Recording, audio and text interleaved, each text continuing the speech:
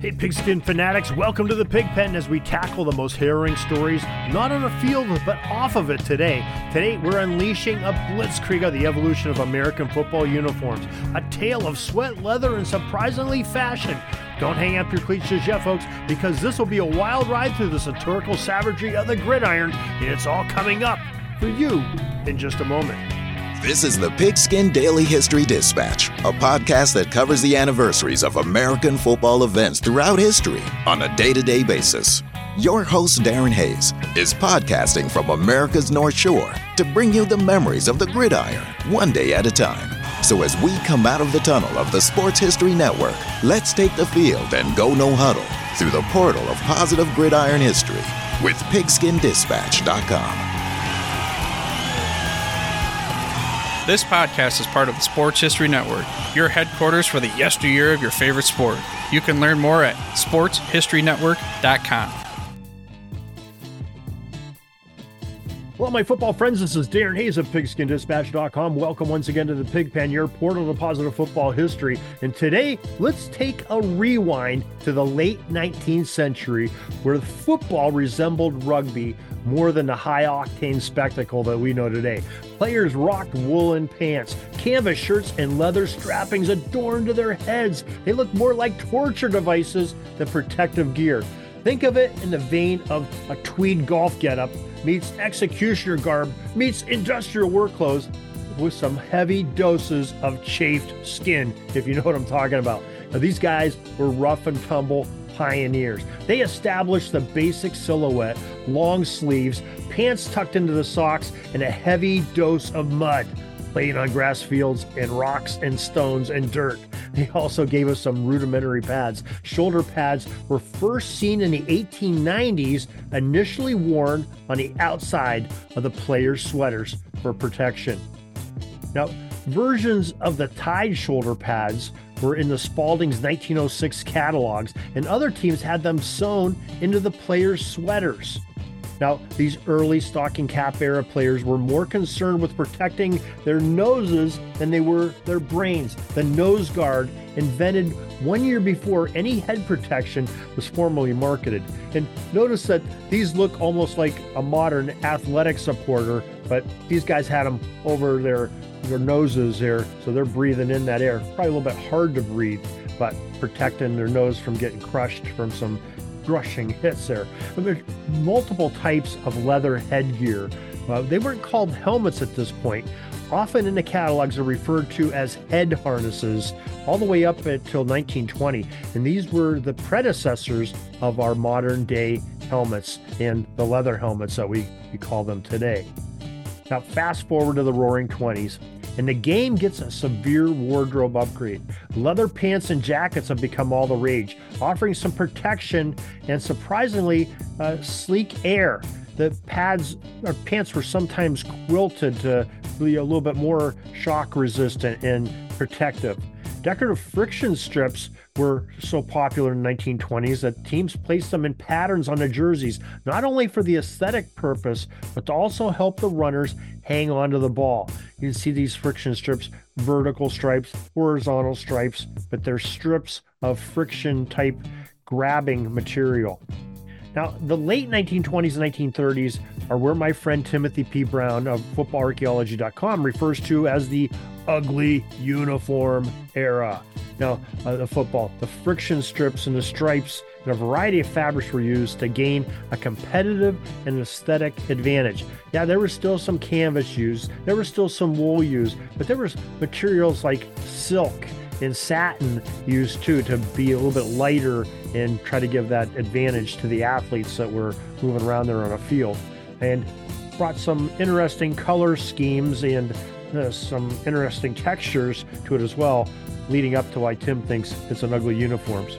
Now, football teams from 1915 to 1936 had almost complete control over what was on their uniforms. According to the NCAA rules, the numbers only went on the front of their jerseys officially in 1937. Before that, it was letter designations of the school were expected since the early days of the stopping cap era football.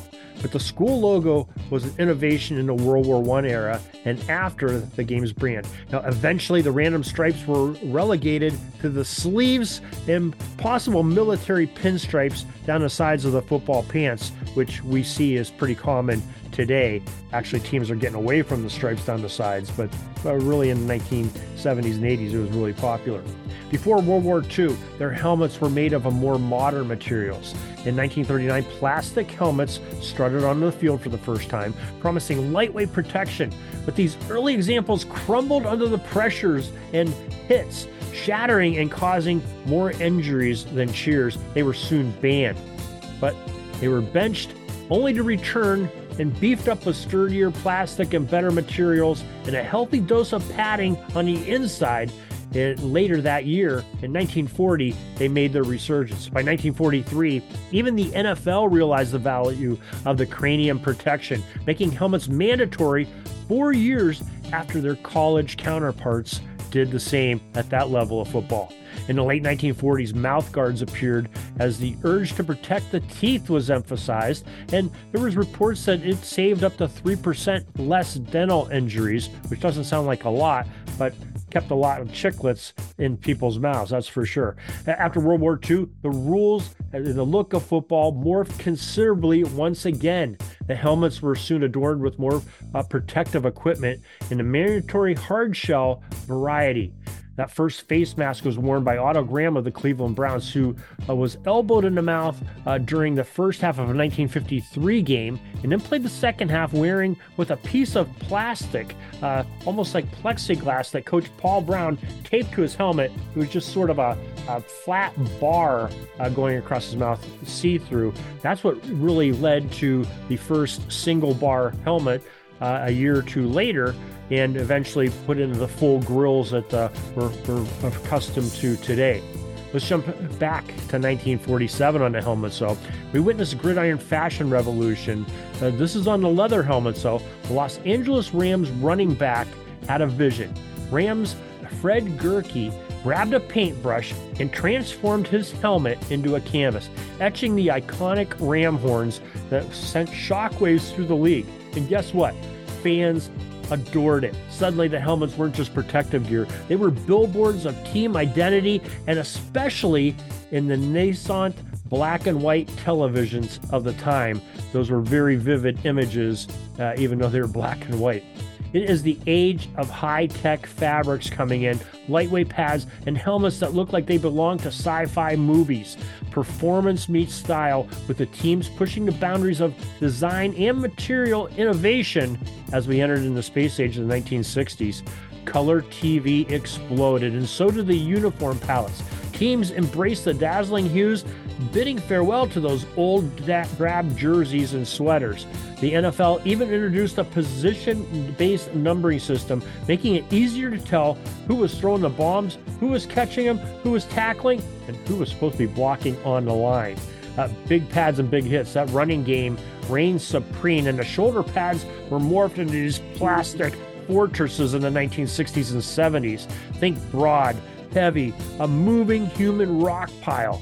But as the game shifts to the aerial acrobatics, pads slim down, prioritizing mobility over the medieval armor vibes. And you can see that if you look at like a running back from the 1970s and 1980s, how beefy their shoulders were and, caked with that plastic armor. As you go to today, a little bit more slender and sophisticated, but the technology is actually a little bit safer in the plastics and the materials that they use.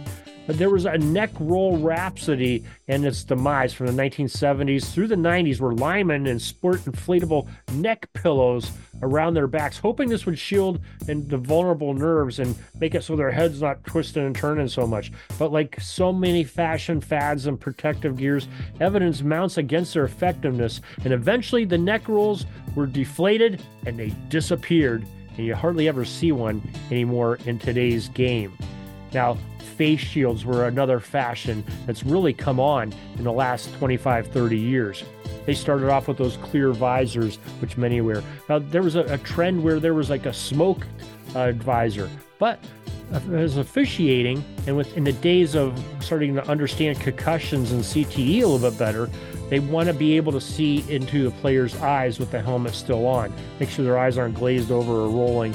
Those smoked visors sort of permitted or de-permitted that visibility from an official or a doctor looking into that eye. So we want the medical personnel to be able to identify that. So clear visors, it helps the player see a little bit better too. And if they're having a little bit of trouble with the sun, well, put a little bit of the sunblock under that you see them been wearing for years. And sit here and think about some of the things that players have done over the years. How about the 1970s with the Stickum? The Stickum let you have that dexterity and tactness of your hands to catch the balls better. Illegal substance now, but players would take and smear it on the side of their helmet. They could reach up there and grab a piece and make their hands tack before the next play. This was very famous in the 1970s NFL. So there you have it, folks. It's a brief history. We've really shuffled through American football's uniform, the journey from the muddy wool to space-age spandex, and a story of sweat, innovation, and even fashion. And remember, on the gridiron, it's not just about the touchdowns. It's about the spectacle, and those uniforms and all their bizarre and beautiful glory play a massive role in creating that magic. Those uniforms are really iconic and really establish who you are supporting. And fans in the stands are now wearing the jerseys, supporting their teams and their favorite players. And it's all such a beautiful thing. And it's spreading to all sports, which is really awesome and really incredible.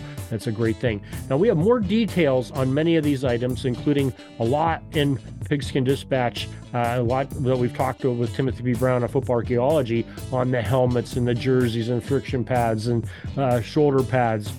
So make sure you check out some of those great things on pigskindispatch.com, and we'll have some more videos on that. And hope you enjoyed this video and the images. If you would, please subscribe to our channel if you like it, and tell your friends about it, because we'd love to talk more football history with you next time. So till that time, have a great gridiron day. That's all the football history we have today, folks. Join us back tomorrow for more of your football history. We invite you to check out our website, pigskindispatch.com, not only to see the daily football history, but to experience positive football with our many articles on the good people of the game, as well as our own football comic strip, Cleat Marks Comics. Pigskindispatch.com is also on social media outlets, Facebook, Twitter, Instagram, and don't forget the Pigskin Dispatch YouTube channel to get all of your positive football news and history. Special thanks to the talents of Mike and Gene Monroe, as well as Jason Neff for letting us use their music during our podcast. This podcast is part of the Sports History Network, your headquarters for the yesteryear of your favorite sport. You can learn more at sportshistorynetwork.com.